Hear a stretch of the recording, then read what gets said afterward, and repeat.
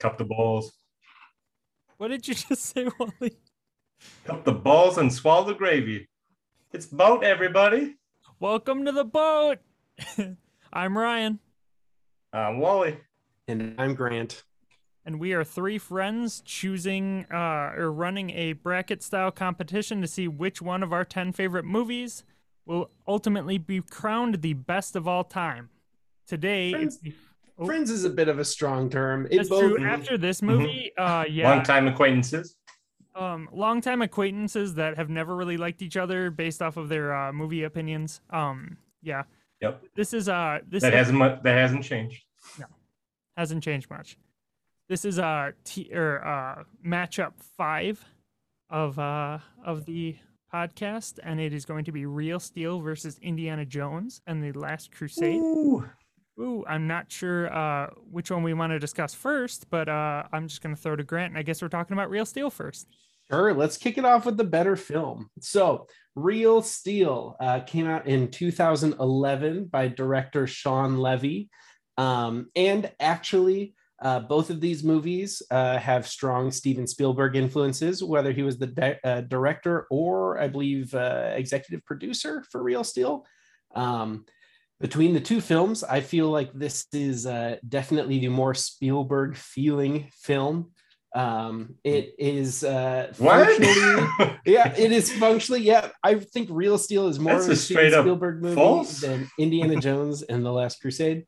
Real Steel is a coming of age father-son boxing sports movie featuring giant robots learning They're to kind of big. Human. They're bigger than your average robot.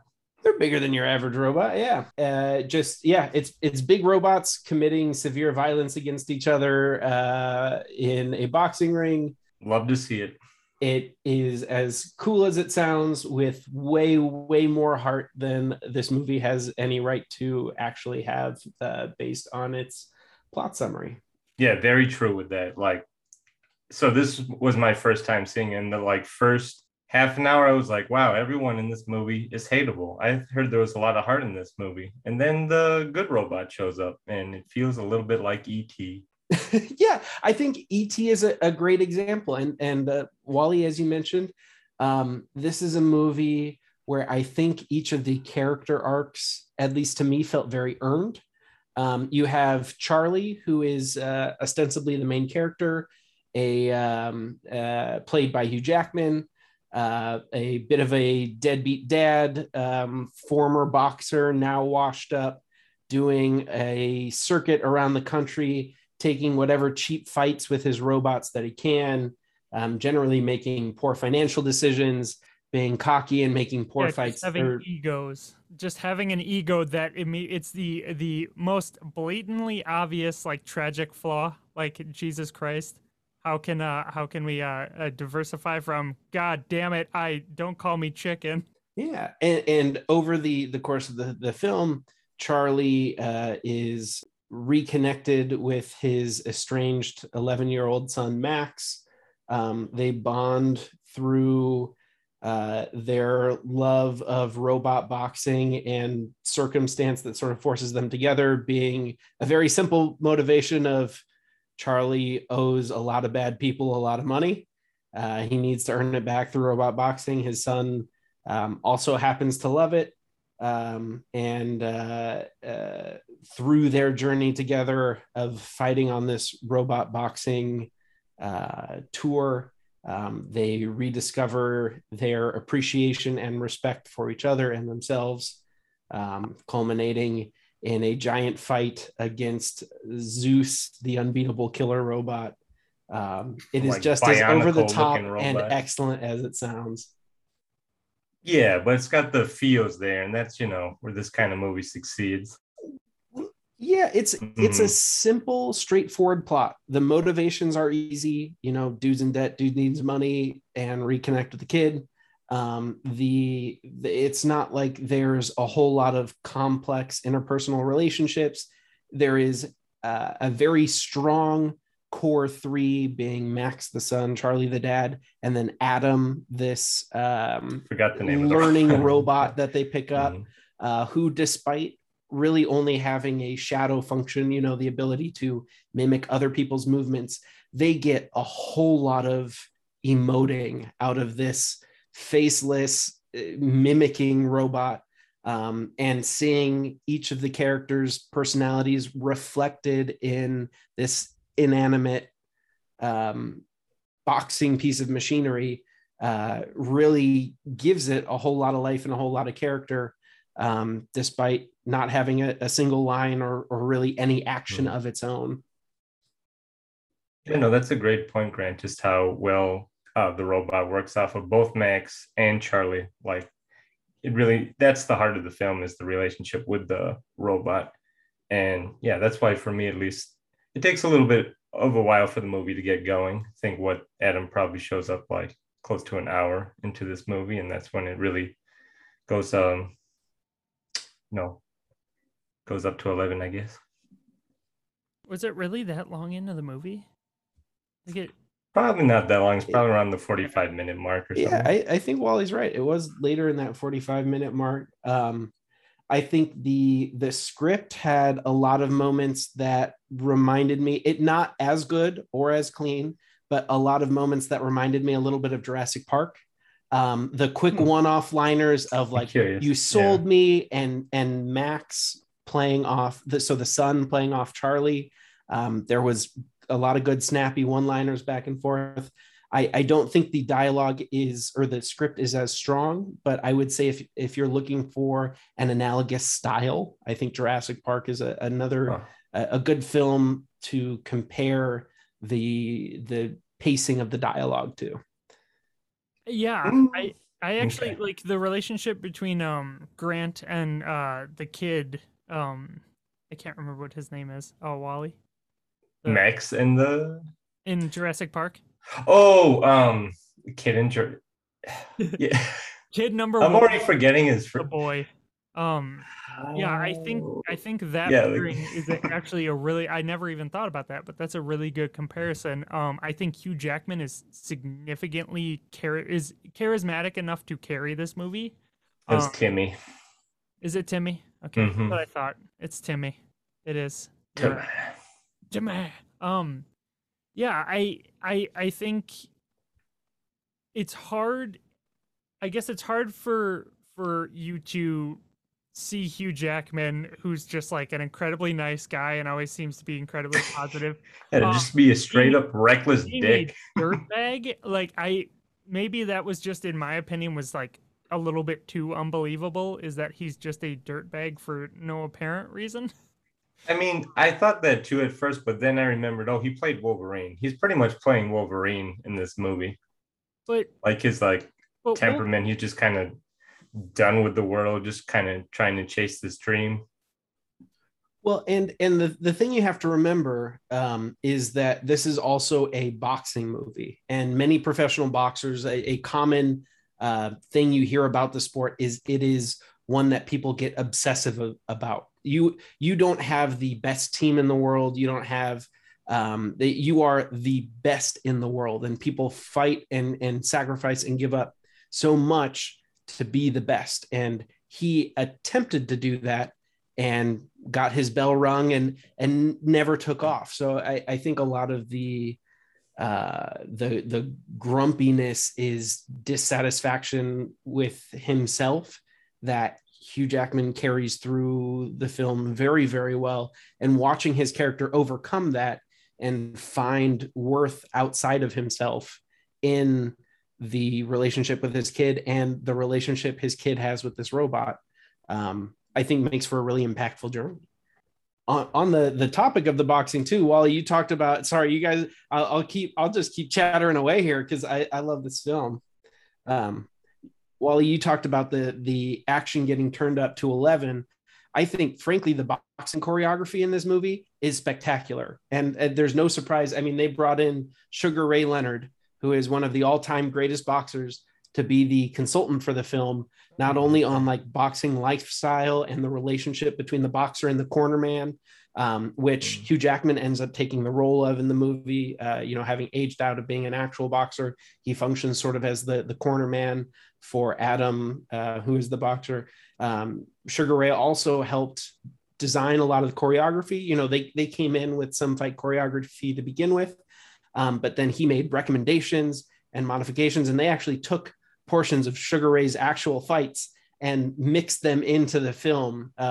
The fight with Twin Towers, I think, has a couple of combos and situations that actually come from a previous Sugar Ray fight. Which so I thought that was a really Twin cool. Towers. Sorry, Twin Cities.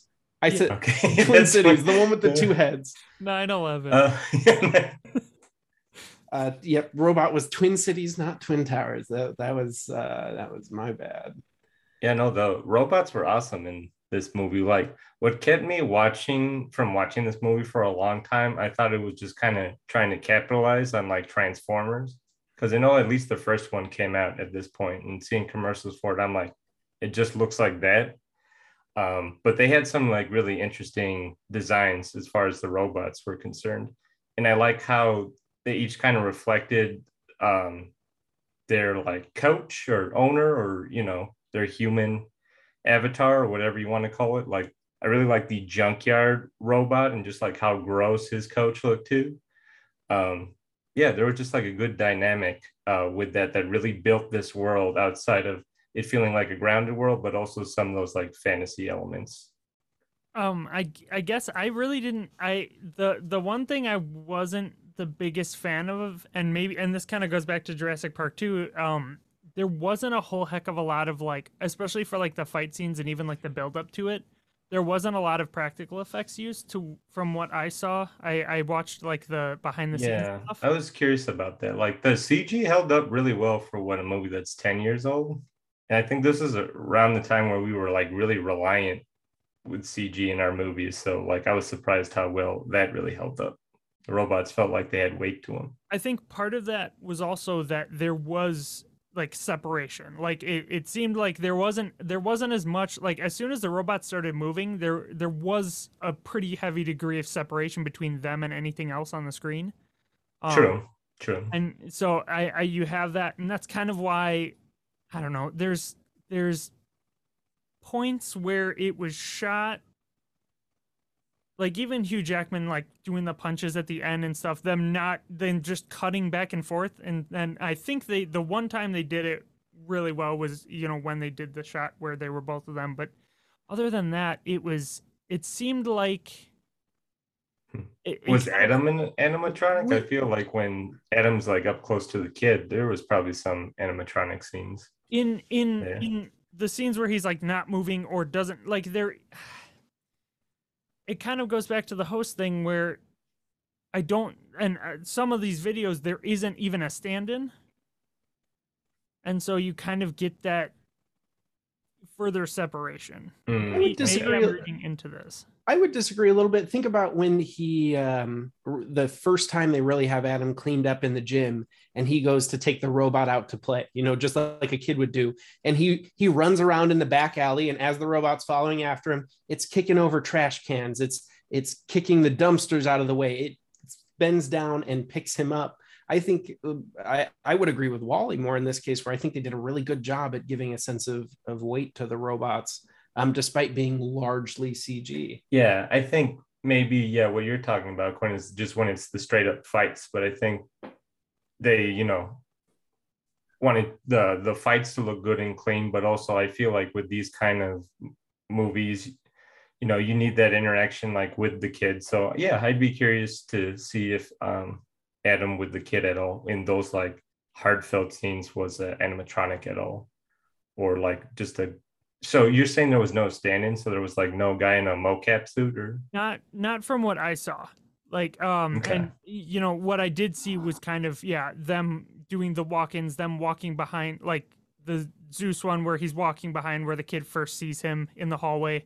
Those kinds of scenes. It didn't look like they had any stand-in. Now maybe they were just getting the one-sided shots, and there was, I don't know, it seemed like there wasn't any stand-ins in those moments, and I would assume there was some practical effects used in certain instances, because when he's not active, it's clearly a dummy just laying there, and then when he's on the table, it's a physical being. But from what I saw from the behind the scenes stuff, I didn't see any stand-ins or anything to give them an understanding and space for the actors. Now, granted, yeah, I agree they did do well even without the stand-ins, but I felt like at points there was like something lost between the interaction, especially in a boxing ring. You see a lot of, I feel like a boxing ring always feels very tight and like claustrophobic almost, and the crowd is like really breathing down your neck in these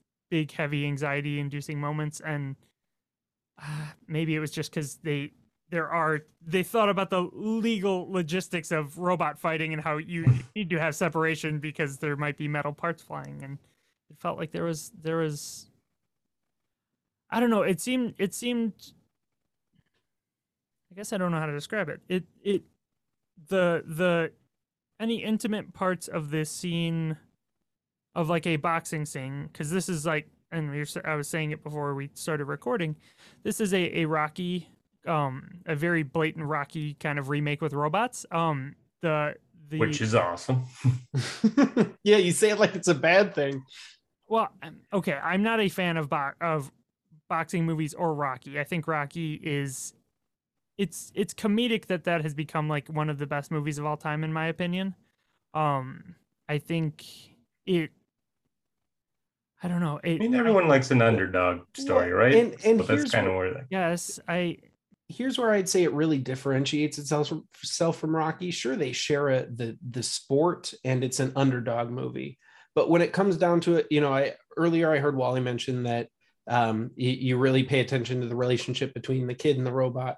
But the scene that seals the movie for me every time it comes up is when you're in that the final boxing thing. Adam had his bell rung and can't hear through the voice commands, and so now Hugh Jackman's got a shadow box and he's got to do the last round.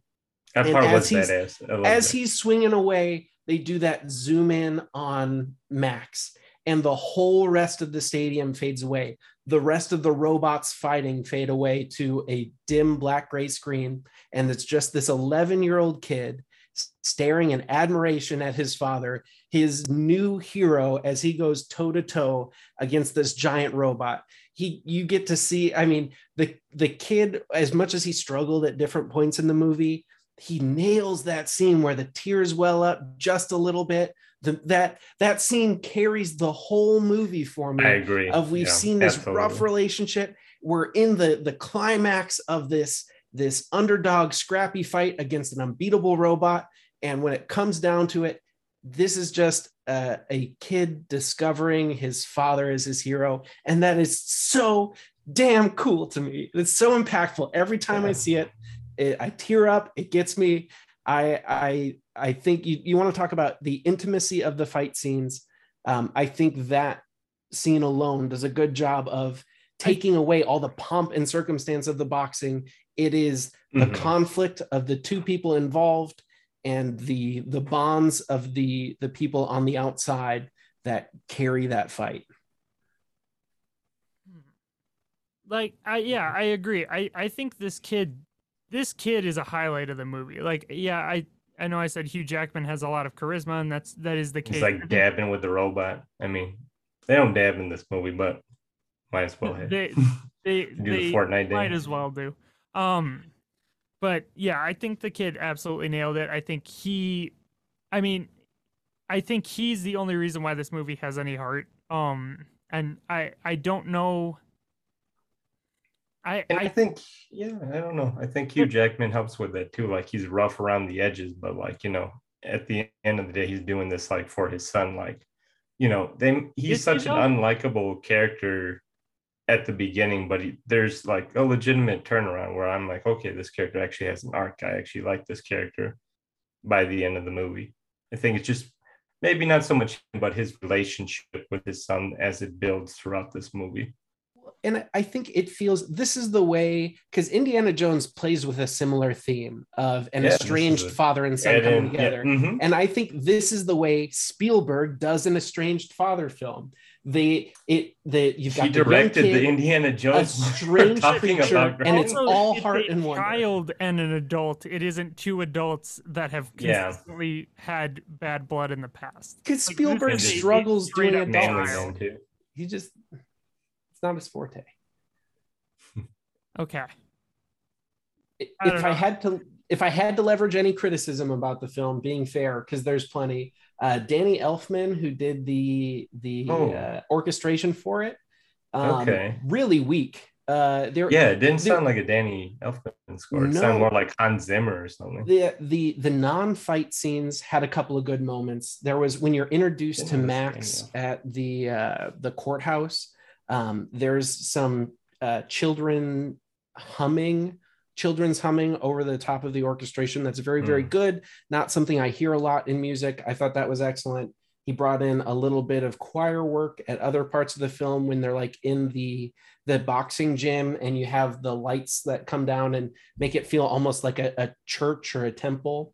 But outside of that, the music in the fight scenes was just nondescript. I tried to look for it explicitly this time, and it was boring, unremarkable. I was really disappointed.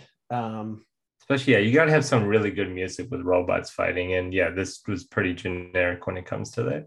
Yeah, he could have thrown some horns in there. I mean, he could have leaned on the precedent sent by Inception. Rocky. Wow. Yeah, it was pretty weak. I think the set design was solid. You mentioned the robots for the visual design was great. I do think the dialogue was pretty stiff at times. There was definitely moments where it felt like it was either a late cut to the film or a quick edit where they were trying to just get to the next good scene. There were like a lot of good scenes in this movie, and the interstitial material was weak. Yeah, why did they make the kid dance? It's like, I gotta dance with this robot. Because because it's cute. I actually made a note of that. Of course, look at nowadays. Of course, an 11-year-old kid with a robot is going to teach it how to do TikTok dances. They were kind of ahead of kids that. Yeah, that's before TikTok, man. Years before TikTok. Yeah, Red Steel called it. Yeah, but kids are still going to be kids. Kids were dancing before Real TikTok. Steel, robot movie. Yeah, I have the Roblox movie. A lot of notes about the some of the dialogue in this movie. Oh, please share. I mean, all the side characters were like comedic, like the villains, like the super smart Japanese robot designer, just a very cold, intimidating dude and his like secretary. Like those were like your cartoony, like almost like 80s like villains that would have been in like a Rocky 4 or something like that, like one of the later Rocky sequels. But like it's fun set dressing, I don't think it takes away from the relationship of the son and dad. So it's like, if you want to get silly with the other shit, let's not forget it's a robot boxing movie. Let's have fun with the humans too. So I mean, one of the first characters you meet is Cowboy Elon Musk. Yeah, he was so dastardly. Yeah, that is such I guess they like kill him. It's maybe Cowboy Elon Musk and the sentient bull that has a vendetta against the fucking robot. Like, we got some robot gore in here. Yep. Makes like active decisions to like sidestep this robot, back up. It's a fucking bull. That's not. Turns out the bull was a robot too. Yeah, but when Charlie saves his son in the junkyard and then like leaves him, he's sitting by his truck and the kid is hauling this fucking robot covered in mud, absolutely disgusting. Charlie goes, "That's really funny. What happened to you?" "I don't fucking know, Dad. You left me to drag a 1,000-pound robot out of a junkyard. The gate's locked. What do you fucking think happened to me?" It seems silly. There's a lot of stuff like that. The TikTok dancing, obviously. Why wouldn't he teach the robot to fight? Why was he so set against it until, oh no, now I have to shadow box for him? It seemed like that was just a lazy way of getting to the shadow boxing. But remember, he did end up teaching. That was the compromise he made with this kid. The kid would have to dance to build a little, like, pomp and circumstance for the fight, and he would teach the robot how to fight. Even later, he seemed like it was like a disgusting thing to do. Like it. And I know he worked with them a little bit, but like he consistently kept going.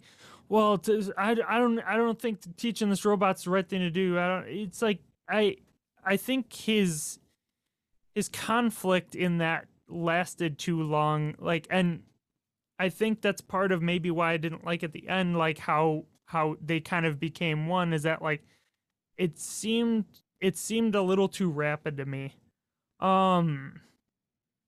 The obvious yeah, and I haven't watched this movie in a month because I was prepared to review this last month, unlike some people. I watched it about a month ago too. Yeah. Like the part where the son keeps complaining that he doesn't want a hamburger, and then at one point he's like, it's a burrito. Eat the burrito. Yeah, but that's them growing to like actually learn each other. That was the first step in mending the relationship, was that he paid attention.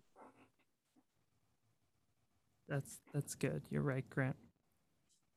There's weird, like, hyper realistic humanoid robots that are showcased in the final battle. Yeah, I'm like, that? Yep. People are fucking those robots.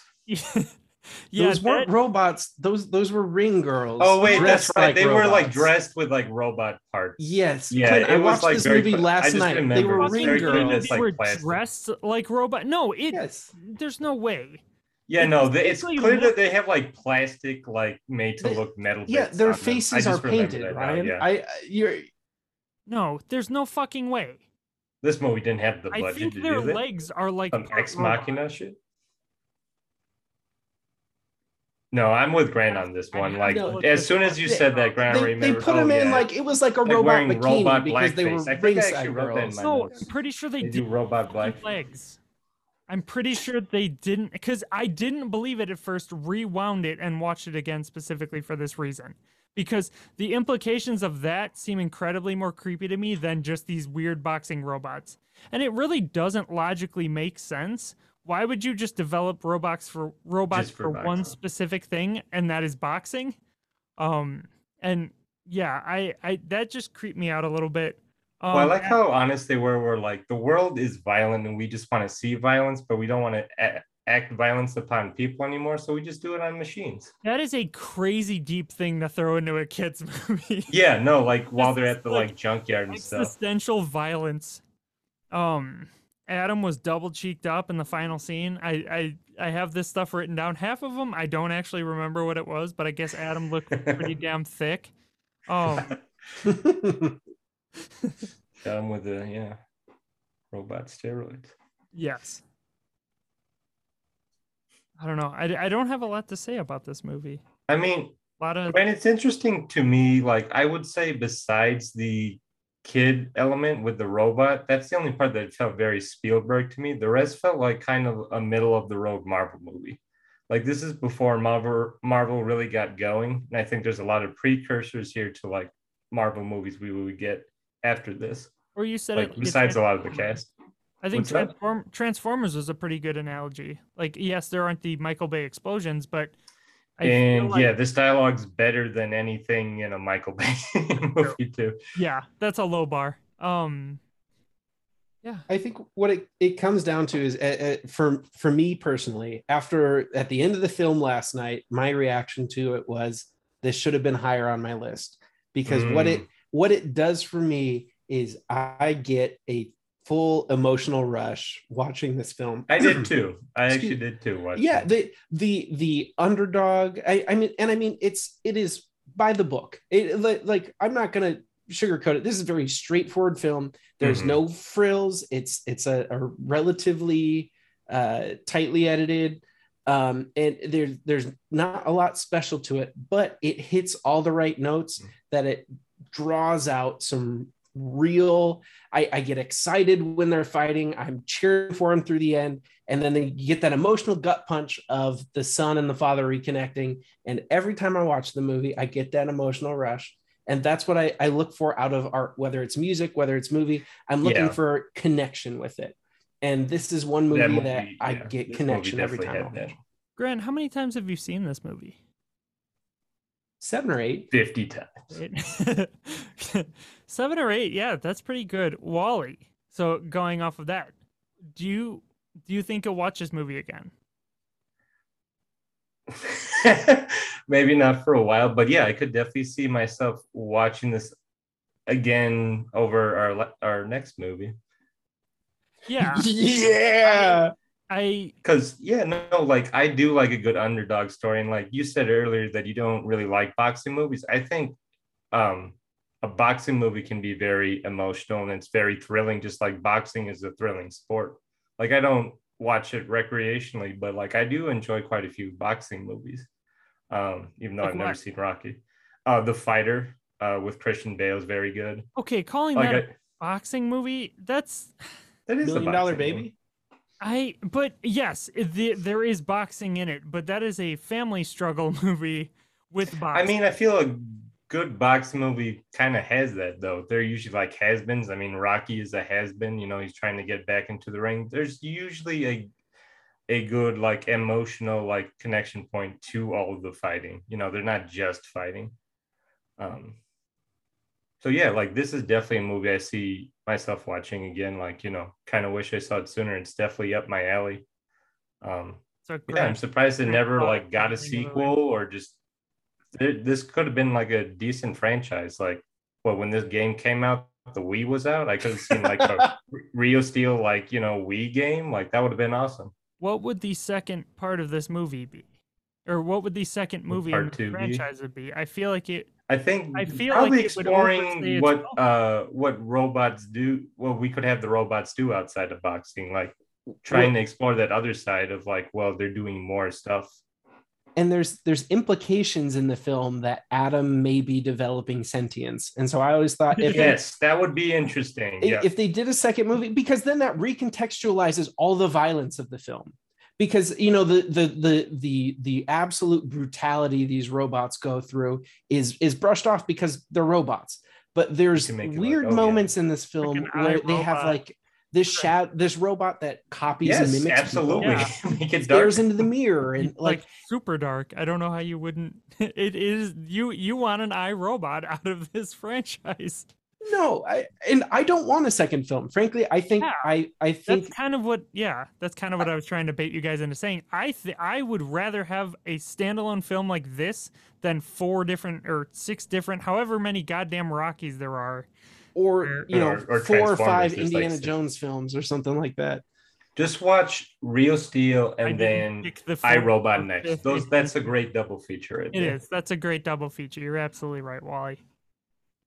I don't think I'll ever have any desire to watch this movie again. Not saying it's bad. No, I don't. I don't. I clearly do not like boxing movies. I mean, you might have to if this wins, dude. And it's understandable. Not watching it again. I will like understand. I said, there's not a lot of nuance in this film. It's targeted to a very specific demographic, so I do not blame you for not being interested in it. No, it's not that I'm not interested in it. It's just that I don't think I will pull anything new out of this movie on a second watch. Yeah, that's fair. And I don't know. I don't. So Grant, you say you get a very distinct feeling on it. So a lot of my movies provide that for me, and it does change it. And so I think that okay. Yeah, I'm gonna blow up Grant's spot. He's now eating on the podcast. He's muted himself, but he decided to eat, which is okay. But yeah, I think that I've been snacking this entire time. Oh shit! It's dinner time, baby. But yeah, I don't know. You just hate robots. You hate fun. Admit it. I don't think I hate this movie, but I don't think I would ever consider it anything like a top 10 or a top 30. And we will talk about our next movie, and I will actively say that I don't believe that was the right choice for my list either. I think that was a choice that I have been trying to rationalize, and I enjoy the movie a lot. I think it's great. I think it's my favorite of the as a child watching the Indiana Jones series. I think it's my favorite of the Indiana Jones series. I don't I put on my rose tinted glasses when looking at that movie and or when thinking about that movie, and I think Was it the first Indiana Jones movie you saw? um I don't think Yes, so. we can. I think Okay. Temple of Doom was the first one that I saw, and then I saw Damn. and then I saw Raiders, and then this, and I think I liked this. So if you guys are okay, we can move on to Indiana Jones. Yeah, let's go. Okay. So, Indiana Jones came out in 1989. It's a Steven Spielberg film, stars Harrison Ford, Allison Doody, um, yes, John Rice Davies, and Sean Connery as Indiana Jones's dad, Henry Jones. Henry Jones. And budget of 48 million, and it grossed Oh, it shows. 474 million. It's 2 hours and 7 minutes, which you feel every damn minute of it. This is a movie that, I doing the research on it after they made Temple of Doom, which took a very dark turn for this franchise. The studio basically said, yeah, we need to fix this. This needs to be a kids movie. That's how you make the money.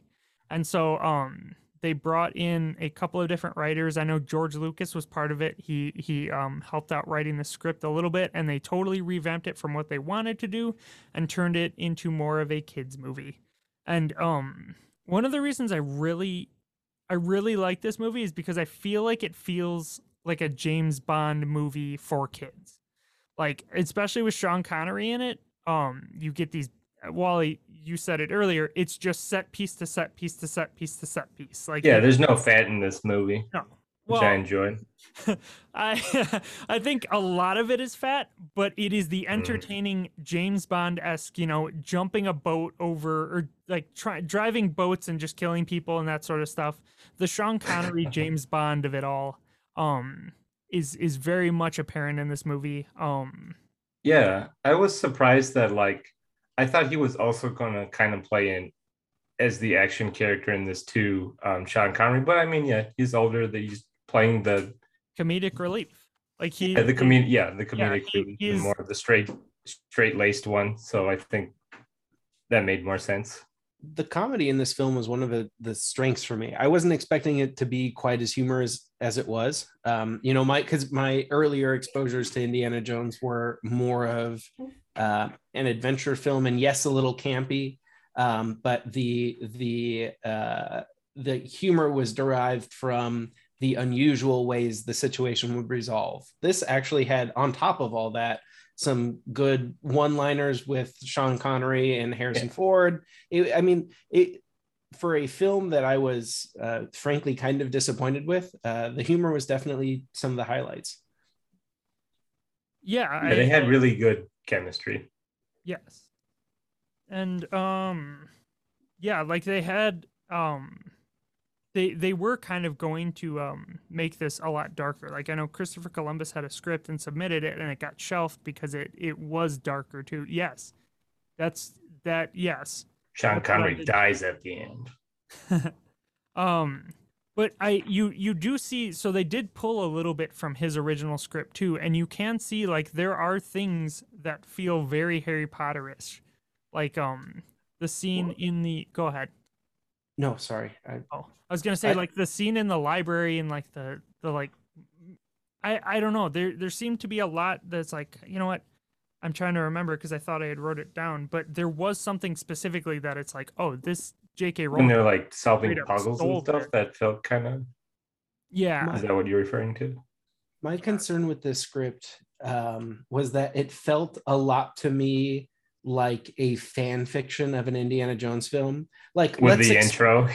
well, let's explain why he has a whip and where his fear of snakes comes from. And it's like it was someone who had read way too much Stephen King and wanted to put in a supernatural twist, but wanted to write an Indiana Jones movie. And it came across as sort of cheap and campy to me, but in not necessarily a positive way. It felt like a fan fiction of the first Indiana Jones movie rather than its own film.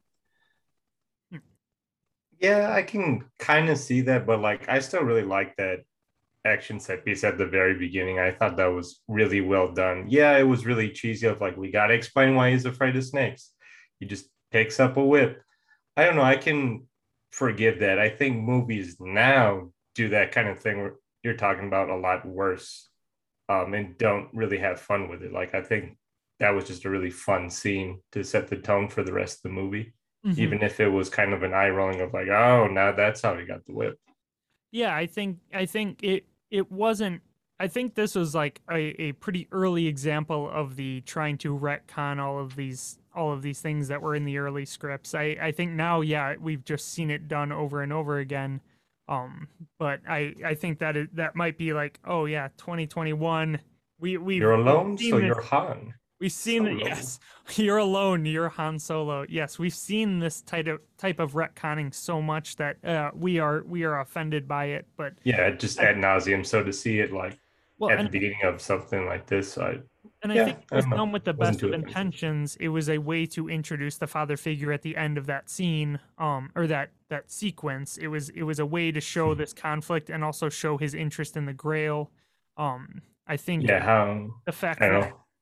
the fact that for a big chunk of this movie you don't even see Sean Connery.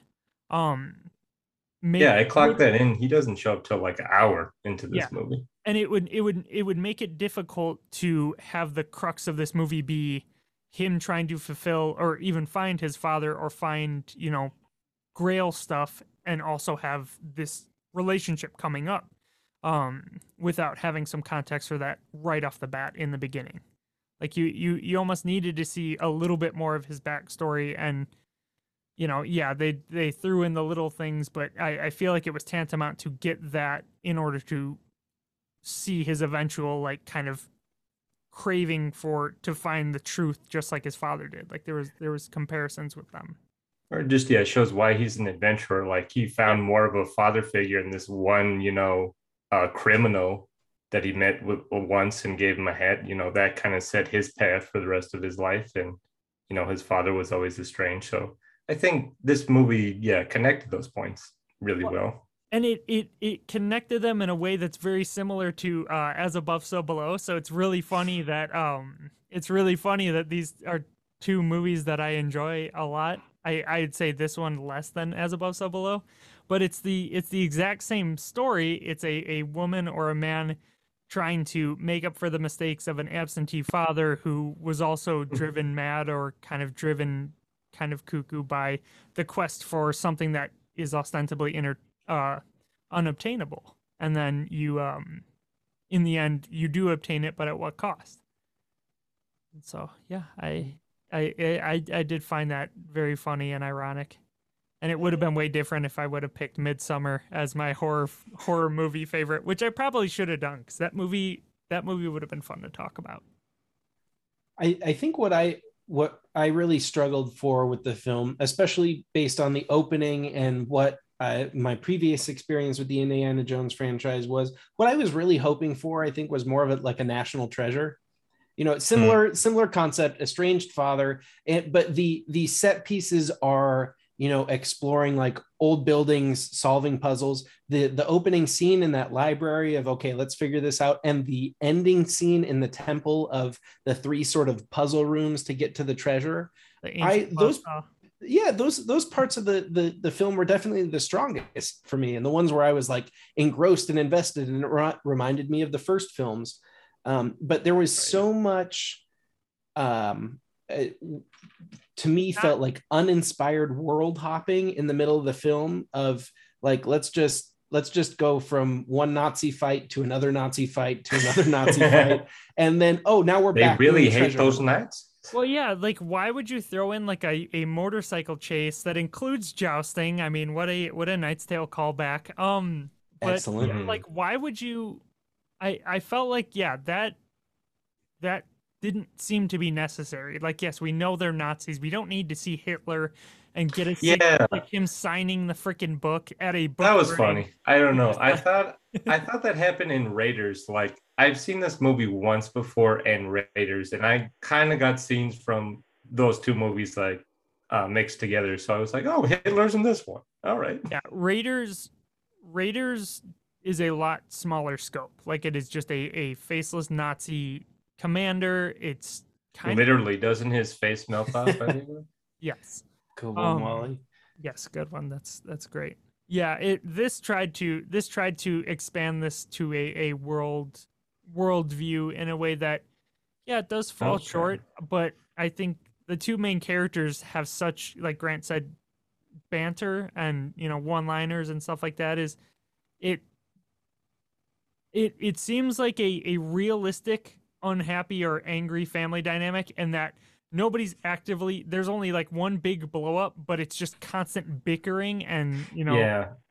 That was like really funny. He's like, oh, you left as soon as you were getting interested. And he's like, Dad, he just doesn't know how to argue more with that. It's just he's just staring at him like, what? I'm right, you know, I'm right. You were just becoming interesting. Yeah. Did you guys know that they bred 2,000 rats for that one scene? Dude, that rat scene, pretty incredible. Yeah. Just the sounds the rats made. I'm like, is that a rat or a Dilophosaurus? My God. No, is that, what is it? Wayne Knight? Is that Wayne Knight? Yeah. That's how he got his start. He got to start doing the rats for that. I think I wrote. All right. I got to look up because Wayne Knight might be, let's see, is Wayne Knight in... Gotta consult the Google. Is Wayne Knight in Indiana Jones and the Last Crusade? He is not in Indiana Jones and the Last Crusade. He's the voice of the rats. Grant, he was uncredited as the voice of the rats.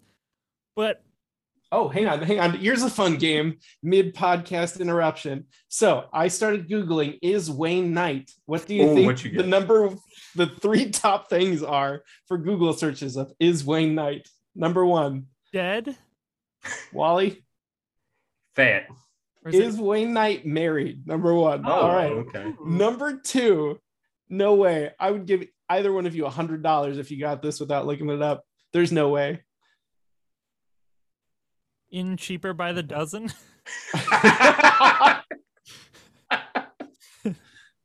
No, but that was excellent. Is he dead? I don't know. No, is Wayne Knight related to Michael Lerner? Huh. Well, yeah, that's a I don't even know who that is. Random ass pull. All right, and number three, is Wayne Knight? This one's really generic. Coming to Jurassic Park World 3. No, Ryan? Thin now. A nice guy. Oh. Married, related to Michael Lerner, and a nice guy. Somebody's like looking to date Wayne Knight. Let's see. Was Wayne Knight ever on MASH? In Hunters, in Space in MASH, like that's so old. Yep, that's also in fucking Google does not. Nobody has a beat on Wayne Knight. He makes wild sounds nobody understands. He shows up in Space Jam. Like nobody knows what's going on with this guy. He's quite an elusive character, that one. Yeah. Okay, sorry for the brief Wayne Knight diversion. Yeah, we need that at least once per episode. We do. Yeah, it has become. Was Wayne Knight the body double for Kung Fu Panda in the Kung Fu Panda? Probably. Excellent. But we can't talk about that now. That is next podcast, Walter. Because we are finally at the Two Towers versus Kung Fu Panda. The one everyone's been waiting for. Yes, the one we've been teasing. That shows you the quality of these movies if we're already excited for the next episode. Yeah. I don't know. I felt this movie was the cinematic equivalent of a warm hug. There was a Wilhelm scream. There was. I clapped at that point. I was alone in my apartment. I clapped at that point. I was like, when is the Wilhelm scream coming? I'm like, finally. Spielberg movie. It's got to happen. Should have happened when the Nazi went over the hill in that tank. Oh, yeah. When somebody gets crushed by the conveyor belt of a tank, like...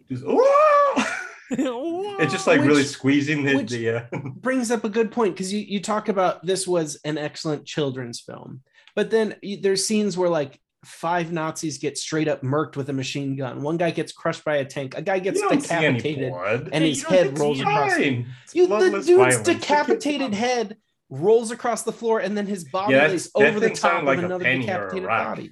It could have been a soccer ball. You never know. Maybe Yeah. it's kicking a soccer ball, Grant. I don't know. I struggled. To me, like I said, on if someone had told me this was a parody of a Indiana Jones film, I would have believed them. I mean, it had lines like Nazis, I hate these guys. Yep, I put And that. like, I did not see that no coming. shit, no shit. yeah, Nazis. These have been the villains of 2 of these movies. Yep, I have that in my. I mean, yeah, that kind of plays into the James Bond aspect of it, right? Those movies always had a lot of cheesy one-liners. I'm just wondering, like, yeah, like how good is Raiders of the Lost Ark like compared to this? Like, is there as many campy things? Like, is it really that different? I mean, I haven't seen it in years, so I can't really speak to that. It's not as self-referential, but I would agree with that. Yeah, it's there was one instance of that where they're like, "Oh, Ark of the Covenant did that already." They straight up reference it. The no ticket line was fantastic, though. That was the highlight of the film for me. What? When he when they're in the blimp and he throws the Nazi out the window and everybody's looking at him like, "Why'd you do that?" And he's like, "No ticket." Well, and everybody pulls their tickets Nazi out of the thing. It's so good. He lands on a pile of luggage, presumably that of the passengers of the dirigible. Yeah, I was like, "What? They're just leaves." I was like, "Oh wait, our luggage." Oh, hang on. If we want to talk about like wild bullshit like that, they walk through a river of petroleum with a lit torch. I have that in here. Dropping, like, the torch is actively dropping flames into petroleum. And that thin piece of parchment paper that they did the rubbing on of the shield holds up surprisingly well through their swim through the river and fire. Well, and also when that lighter lights the carpet on fire and then the whole room goes ablaze on fire, I'm like, oh, this room's full of petroleum too. Yes. Every room in this movie is filled with petroleum. But then the stone break to get into that tomb. Oh, that was fun. Yeah, that was funny. That was a cute. And then all of a sudden it's like half destroyed. Well, the librarian looking at the stamp. Yeah. I don't know. That was a cute Steven Spielberg schmaltz there. Yeah, I liked the boat chase. That was like the most James Bond. And I agree. The boat getting ripped up by the propeller was a very good practical effect for that time. That was badass. Yeah, I was like, oh, this is awesome. You could tell it was just like a real straight up boat just getting destroyed by this propeller. Yeah, I had this same notion in mind too, right? Like that felt the most James Bond of just I gotta drive this boat and punch these people in the face. But the whole time I was thinking, I agree with you guys. There's a lot of far-fetched, antics in this movie, but at least he didn't get in a fridge to survive a nuclear explosion. Yeah, that's true. That's true. And there weren't aliens. If I had to rename this one, though, it would definitely be Indiana Jones and the time he kissed a Nazi twice. Ooh. Yeah, and what it's implied that Sean Connery slept with that Nazi too. Oh yeah. Yeah. That's a hard one to pull back from when your lead character is they tried really hard to make her kind of redeemable, but they were going to kill her at the end anyways. Yeah, I don't know why. I think that actress did really well, but that character was such a nothing character. Well, it was she almost didn't just feel like a Nazi. Like it was just she's so blasé about everything. And when the first time as the arc. Yeah, I saw this. I thought that was a big reveal towards the end of the movie that she's on the Nazi side. No, that's halfway through this movie. Turns out she's a Nazi. Yeah. Yeah. And I feel like one thing that these movies like to do is it's oh yes, they're Nazis, so they're bad. But then they're also oh, she's a scientist. She's her main thing is science. The Nazism is second to that. I feel like in the first one it was the same thing. It's the greed of wanting the Ark of the Covenant for him as an individual circumvents his Nazism in a way. And it does work better in the first one because I feel like she is tagged more as a love interest in this, or a potential. She's the only woman in the movie. She's got to be a love interest. Please clarify for all the people at home, because I didn't really understand for sure. Are you praising this movie for making their people more or less like Nazis? No, I'm just saying that a thing about the Indiana Jones movies in general is that yes, they're Nazis because that's the time frame, and of course you need to have just a big bad or just almost like a faceless evil entity, Yeah, which the it's Nazis cops and are robbers, in the obvious many evil, respects. black and white. But Nazis were kind of all about not having individuality, and the actual Nazis in these movies are very individualistic. And so I'm not saying that they're trying to make the Nazis good. I mean, no, they try to, Nazi, if you have the sympathy Nazi. for the one woman character in the movie, but I feel like all the other Nazis. I never had sympathy for her. No, yeah, you're like, oh, and you don't I don't have know. sympathy for the Nazi guy in Raiders either, but Are you They're not supposed to? Yeah. It's not as simple as black or white. You want him to die. That's why it's cool when his face They're in melts. pursuit of something larger than just the Nazi agenda. I don't understand the current wild fascination with having relatable villains. You know, especially like look at the movies I appreciated. The 90s, Grant. Well, no, I know, but we're talking about like giving motivation nowadays, to these individual people. Like I totally agree, Grant. From my perspective, they're not characters; they're ideas. Yeah, but that's they don't need to be characters. They're obstacles for the characters you like to overcome. It's boring if your villain is just a brick wall for him to climb over. That's not a compelling narrative. That is true. Every villain is the hero of their own story. That's the compelling part, is that you feel some sort of connection with them in some way, which is okay because everybody can be good or evil in different quantities. Yeah, that's what makes, I don't know, Thanos a good villain. Nobody's perfectly good or perfectly evil. And Grant, but this is the kind of movie where it's more black and white. No, I know, but I think except for the woman character, like all the other Nazis in this movie are just like plain villains. Even like the rich guy who wants the cup for himself, he just wants it because he wants it for himself. But he's not an interesting villain. You can give a villain motivation without having to make them relatable or make the audience side with them. I think Syndrome from Incredibles is a good example of a clearly bad villain who has a easy to understand and relate to motivation, that is a well-written, but is not one that you identify with. My concern, some people might identify with the Nazis in this thing, Grant. No, I'm saying that I don't, and I don't think that you need to. And I was trying to contradict your argument that the villains in these movies were strong because they were individualistic Nazis. Wait, I don't think any of us said the villains in this movie were strong. No, I said they were more interesting than just being Nazis. Like there was some other motivation there besides just being a Nazi. Like the woman wanted this for her own like scientific reasons because it was literally something that could give you immortality, and she wanted to study it from a scientific standpoint. And that ultimately is what killed her. You know, she got her comeuppance. It's not relatability, it's just understanding. And I don't know. I think it's really boring to have a villain. I mean, you also said you had no sympathy for. Well, okay, you're saying you understood her, but didn't have. Okay, yeah, I can understand why she's doing it, but I don't think any rational person in that instance, or somebody who wasn't. I mean, it's the same thing with As Above So Below. Like you get so invested in something to a point where you go mad about it, and then you can't see anything else, and that will kill you. I think there's depth to this character. I don't think she's sympathetic. I don't think anybody's saying she's sympathetic, but I think she has more depth than a normal villain. Or she has slightly more depth than the other villains. They're just walls to be overcome.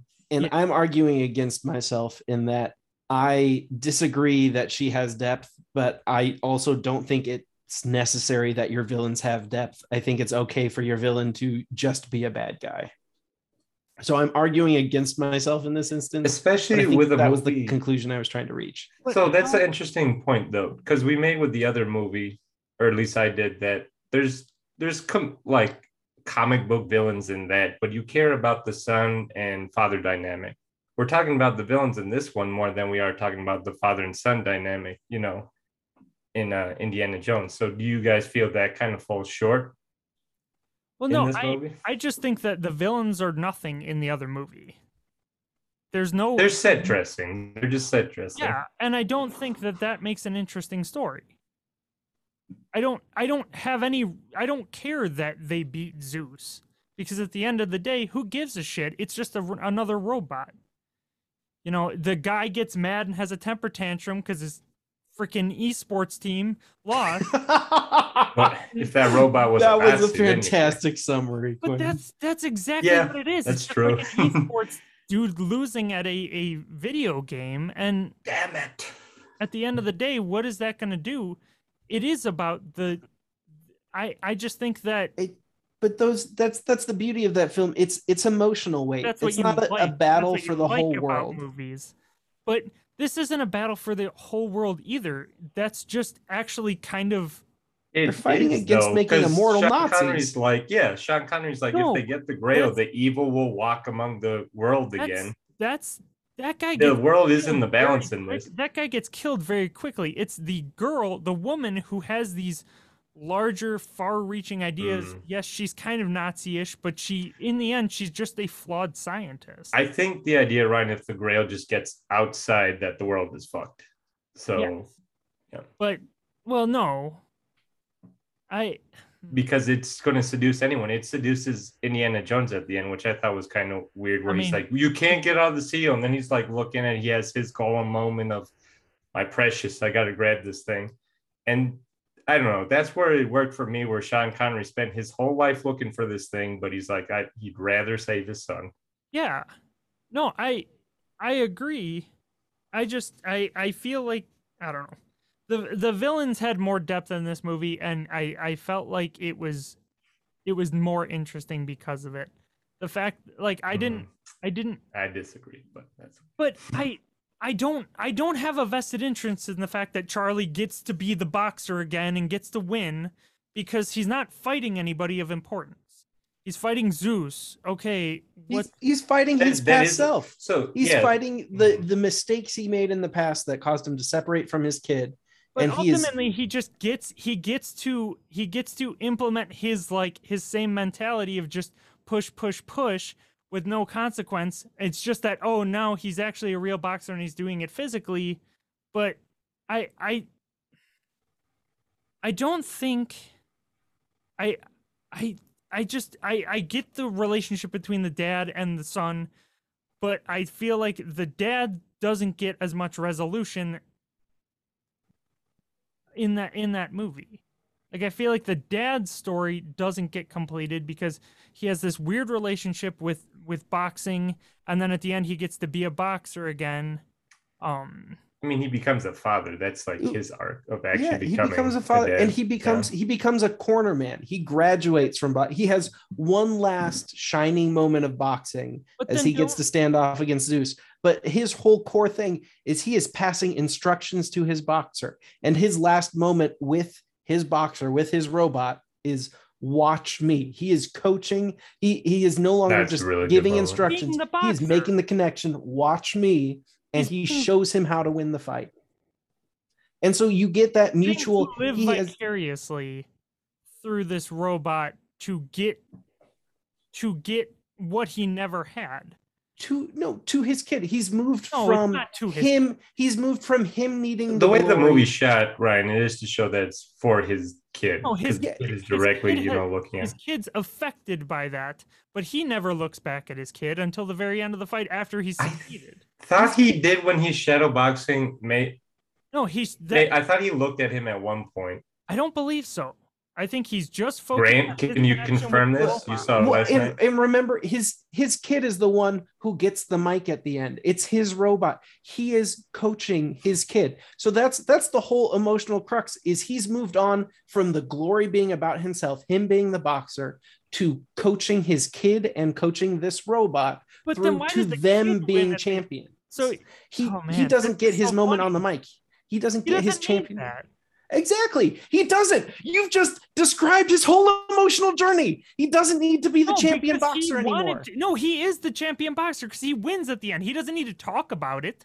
They don't win at the end. It's out of technicality. Zeus is still the winner. But like what he wins But is that's the Rocky of it. He wins. He becomes the people's the champion. people's choice. Yeah. The people's the brand in what is that? Kroger's, is that what People's Choice is? It's like their store brand is the People's Choice. Becomes a Kroger's brand, winner. But I don't know.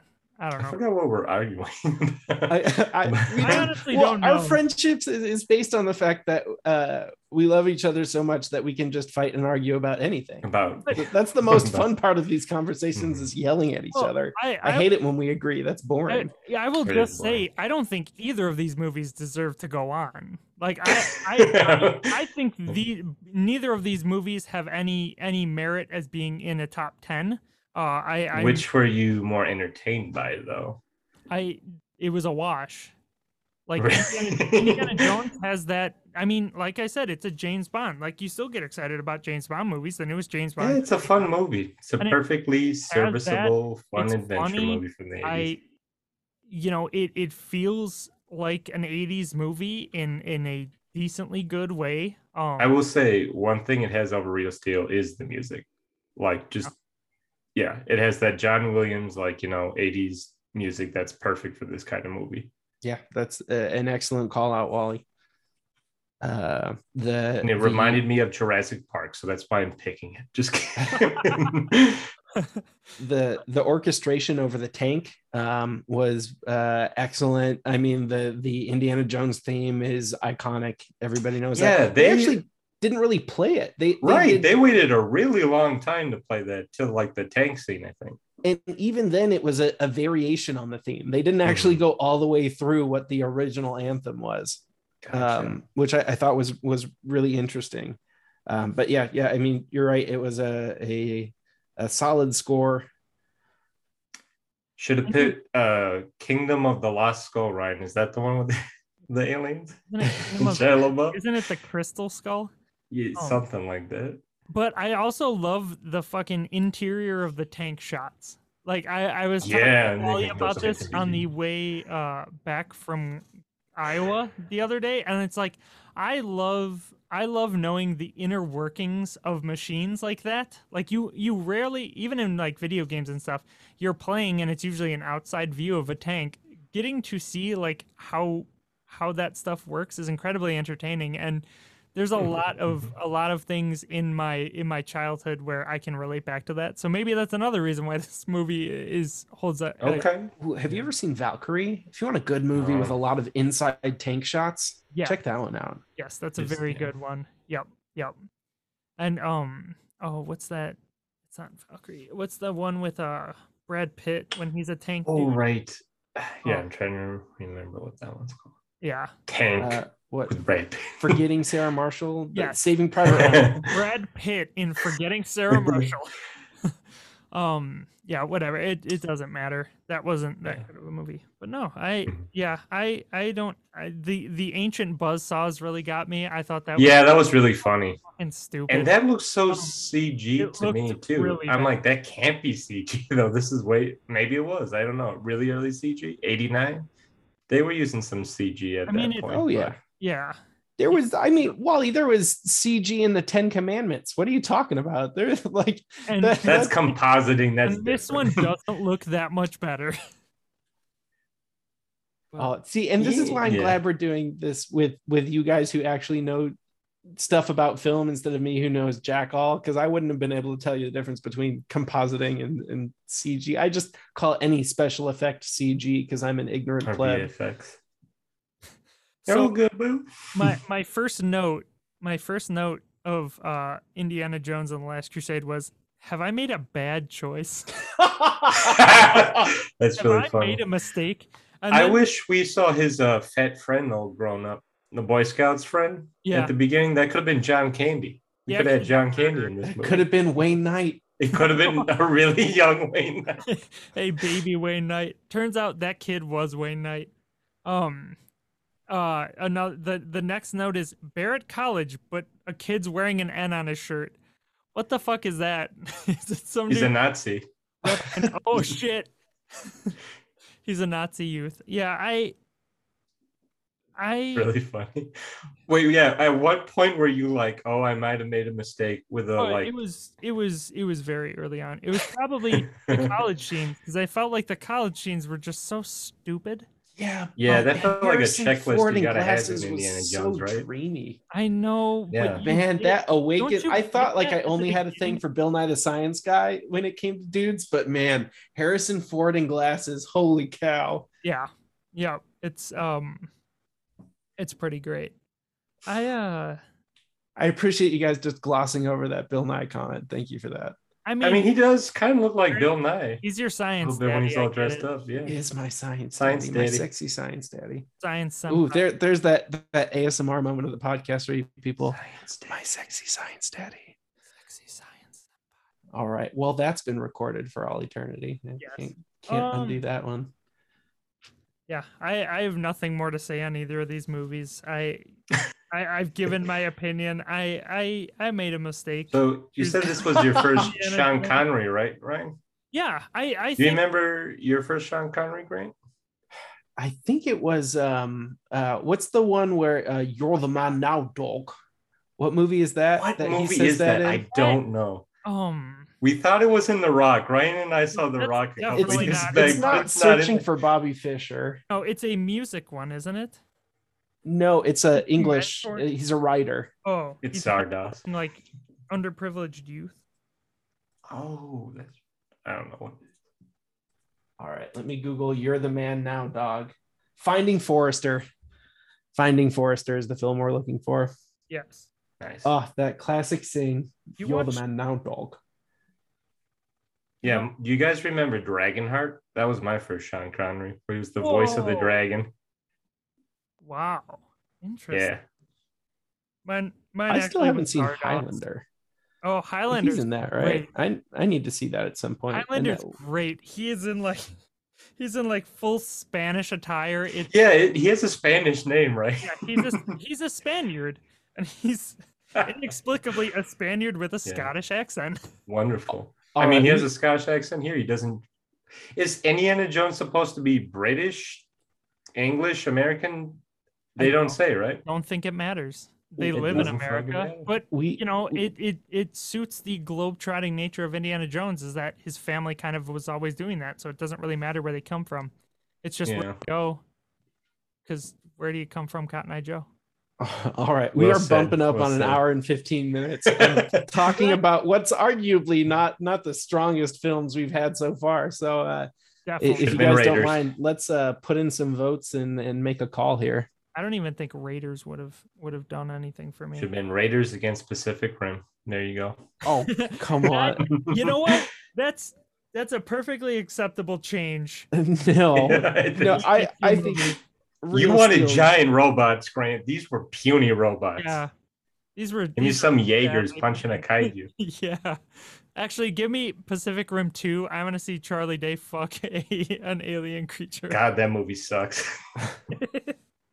Yeah, I can take it or leave it. I'll give you guys Real Steel. I don't think it's getting much farther after that.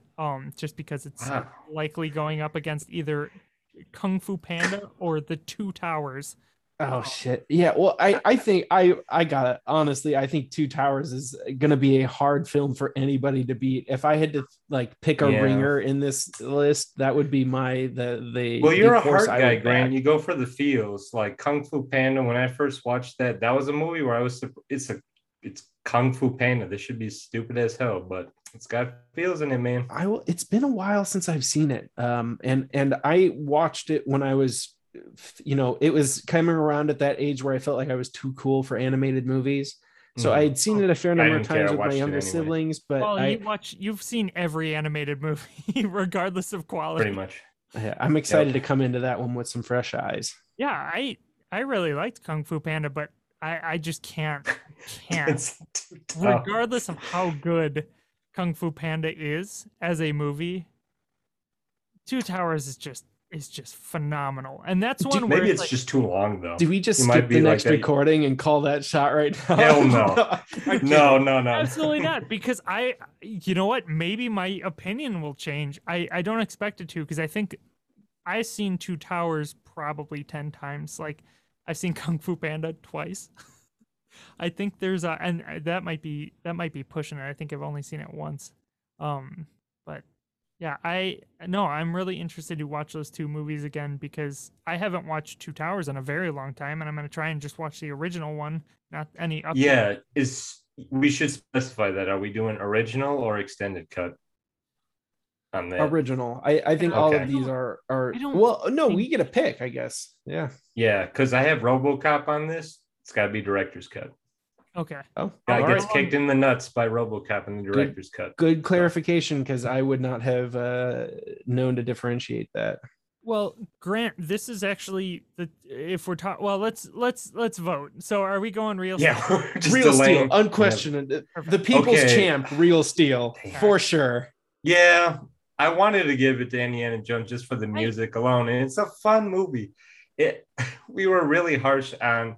It's a perfectly okay movie, but I did enjoy Real Steel more than I was expecting. So both of these movies are perfectly fine, and I think that is my reason for not wanting either of them on this list. I don't want fine movies to be on this list. We want weird shit. That is partially my fault. I should you fucked up, Ryan. I did. I should have put a better movie on it. I mean, Jesus, Saving Private Ryan would have been a significantly better choice for a Steven Spielberg movie. But better choice was Jurassic Park, and that was already on the list. That's true. That's very true. But yeah, okay. So that is it. Real Steel advances. Hell yeah! The people's choice. The two people's choice. I begrudgingly, it's the people's choice. I abstain because both of these were dog shit. Wow! That they were just okay. I think people at home, you should watch Real Steel if you haven't seen it. Damn good film. Agree. Don't let him talk you out of it. I 100% agree. Yeah, my opinions shouldn't sway that. If you haven't seen it, watch it. It's not Real Steel. Yeah, it's on Netflix. I will never watch it again. That doesn't mean I wasn't okay or happy watching it the first time and the only time. I mean, I prefer to watch A Knight's Tale over that significally. Hell yeah. Yeah. Like not for me. One had robots, so so I guess between the two, the decision is, do you want medieval jousting or do you want robots? Either way. It's a Rocky movie either way. So yeah, I didn't realize how much I liked sports movies because I'm not a sports guy. I don't watch a sport on the weekends, but it turns out a lot of the movies I like are sports movies. Or they're analogous sports movies. They're that's more fun. Yeah, than actual sports. Like you need something besides just actual sports to be stimulated, so you bring robots and jousting and hunky Heath Ledger. Yeah, the toss up between slightly older dead Hugh Jackman with glasses. Yeah, I gotta say, not as Heath Ledger, not as cute as Harrison Ford in glasses, man. That first view when he looks up. Take a vote to it. I agree with Grant. What about Hugh Jackman in this movie? He's rugged. His haircut is rugged. Shitty, man. They he does have a shitty haircut. Should have been just the Wolverine haircut. Better. You should have had dreadlocks and gotten knocked through. Just a bunch of teardrop. It's like we're in the future, man. We're good. Wally, don't equate dreadlocks to murdering somebody and being in a gang. How dare you? That is incredibly offensive. But yeah, so next week we have the Two Towers. Grant, let's talk about this though, because actually this is the only movie in our entire bracket that was chosen by two of us. And so I think we do need to discuss what cut we should watch. Kung Fu Panda is taking you guys down. I'm comfortable. I will defer to you on that because I like both editions and frankly I don't have a preference between the two. Yeah, I think the theatrical cut is incredibly good on its own. There is more to like in the extended edition, but I'm totally fine just doing the theatrical cut because I think it stands alone just as good. Yeah, let's just do the theatrical cut. Keep it classic. And it's shorter, and we all know our time is very precious. Mm-hmm. Precious. Oh, nice. Thank you, Wally. Good ad lib. All right. Well, Quinn, where can people find us? We are on Instagram at the boat_pod, I believe. Might not be an underscore. Sorry, you guys are catching me not looking this up. But we are on Apple Podcast, Google Play, just about every podcast catcher you can find. I believe we're on Spotify. I'm 100% sure we are actually. And we are on Pandora. We are everywhere. I mean, Jesus, go to Podbean. You can listen to us. That's where we port from. So yeah, we're just about everywhere. We're on Facebook. They tried to say, hey, put your podcast on Facebook. I told them, screw you. I don't want people on Facebook listening to our podcast through Facebook.